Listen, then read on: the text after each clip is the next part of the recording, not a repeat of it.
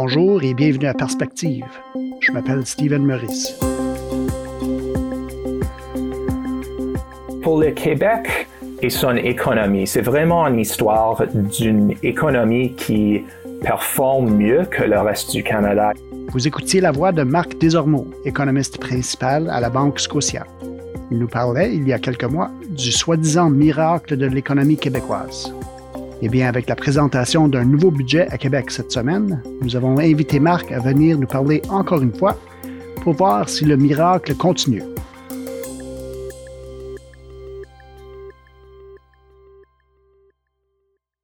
Marc, bienvenue encore une fois à Perspective. Merci de m'accueillir, Stephen. Alors, le gouvernement caquiste a déposé cette semaine son budget. Peux-tu nous donner les faits saillants? Évidemment, on parle surtout d'un paiement direct de 500 $ que recevront la majorité de Québécois. Mais qu'est-ce qu'on retrouve dans ce budget? Donc, on a vu une position financière améliorée, un plan assez prudent, une grande mesure à court terme que vous venez juste de mentionner, puis des mesures d'appoint à long terme pour le système de santé et pour stimuler la croissance économique. Le plus célèbre des mesures, c'est un transfert de 500 $ à chaque adulte ayant un revenu de 100 000 $ ou moins, qui essaye à atténuer les impacts de l'inflation. Et ça vient avec un coût de 3 milliards de dollars dans l'année financière 2021-22. Et est-ce qu'il y a d'autres points intéressants dans le budget qu'on retrouve, des choses qui auraient un impact direct sur les Québécois? Les nouvelles politiques sont dominées par les soutiens pour le système de santé. Il y a environ 9 milliards de dollars pendant les 6 prochaines années pour ça.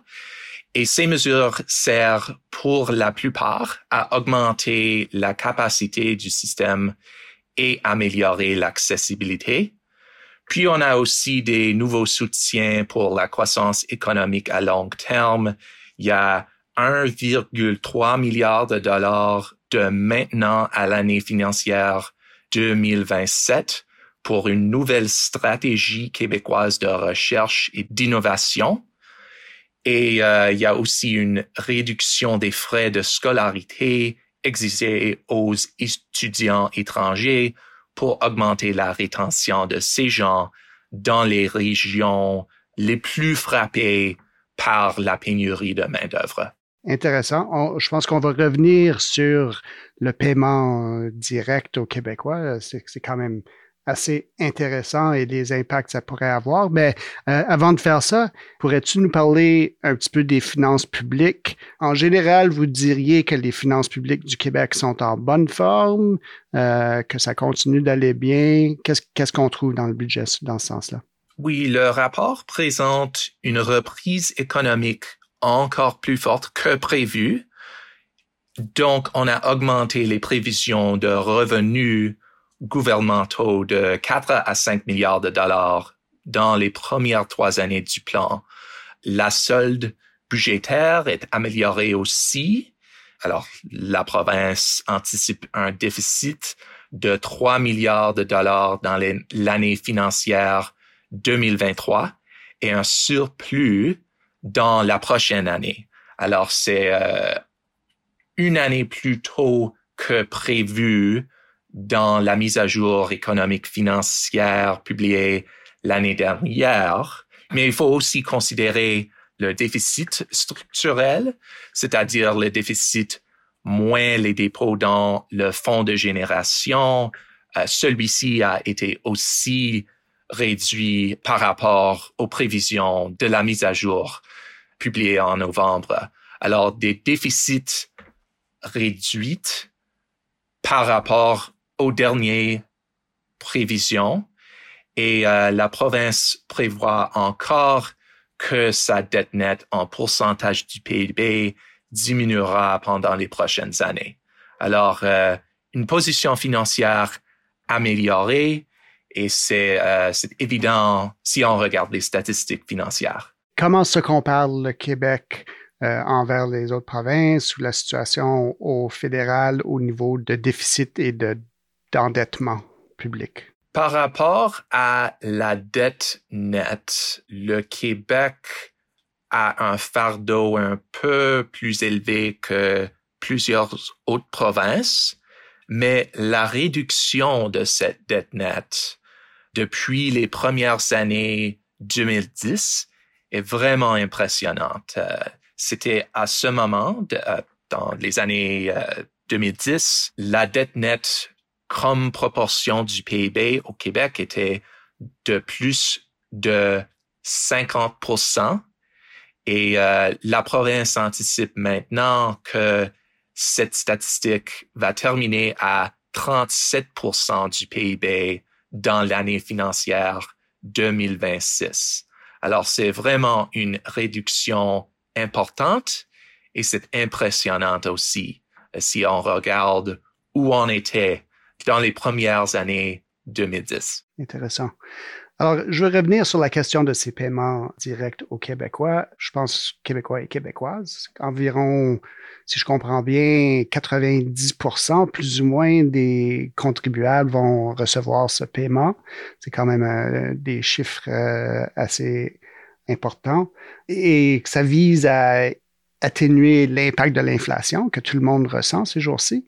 Est-ce que ces paiements vont avoir cet effet-là d'aider les gens ou est-ce qu'une grande injection de fonds dans l'économie risque d'aggraver le problème de l'inflation ou est-ce que les deux choses peuvent être vraies en même temps? Oui, le transfert de 500 $, ça s'applique à chaque adulte ayant un revenu de 100 000 $ ou moins par année.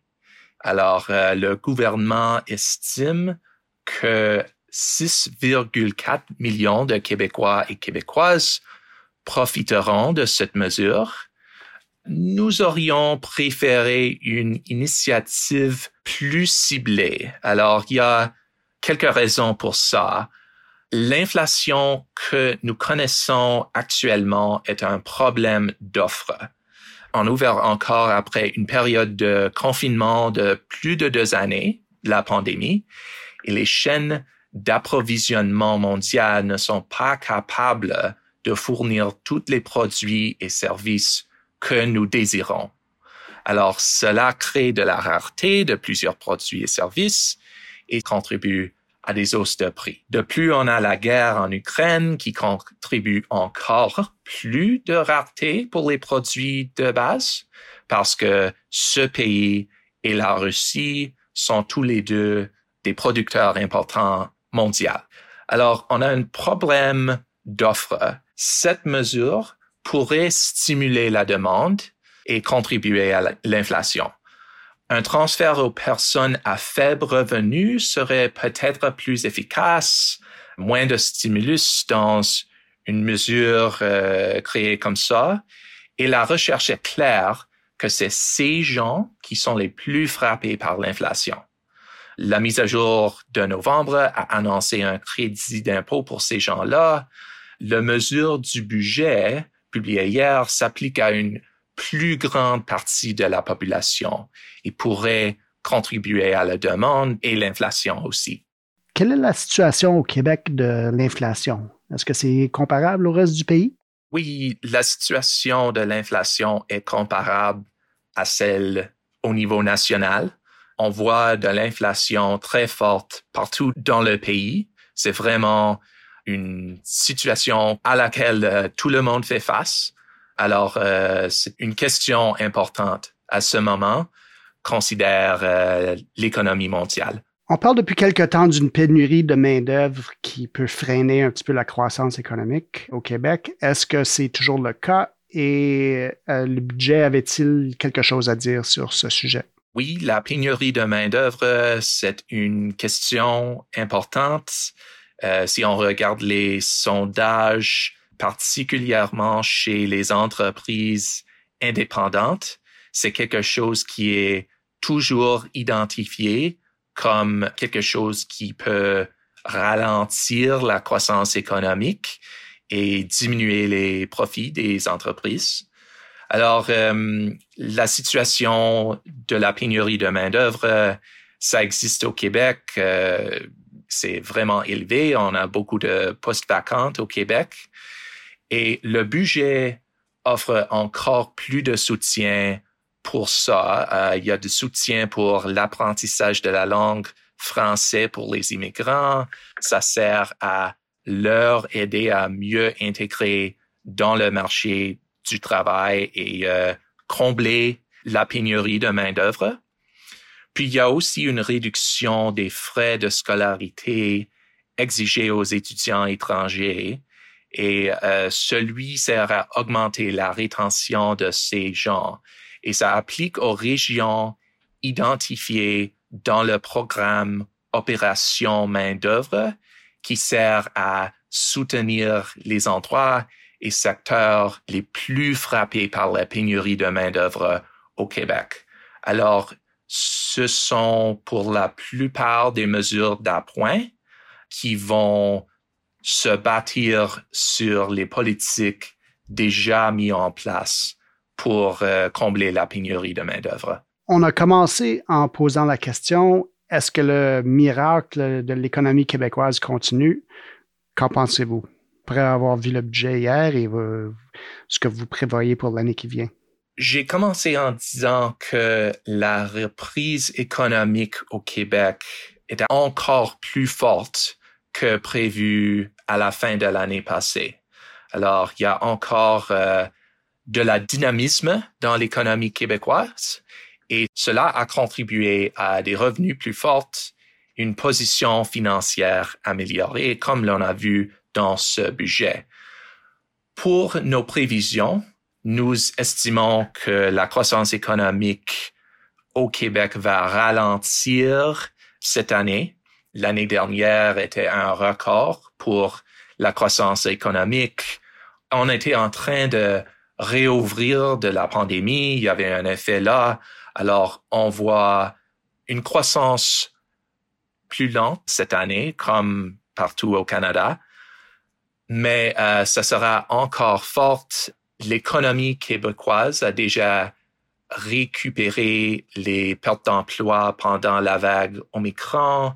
Alors, il y a encore du dynamisme là. Alors, nous estimons une croissance forte, mais pas aussi forte que l'année dernière qui était un record.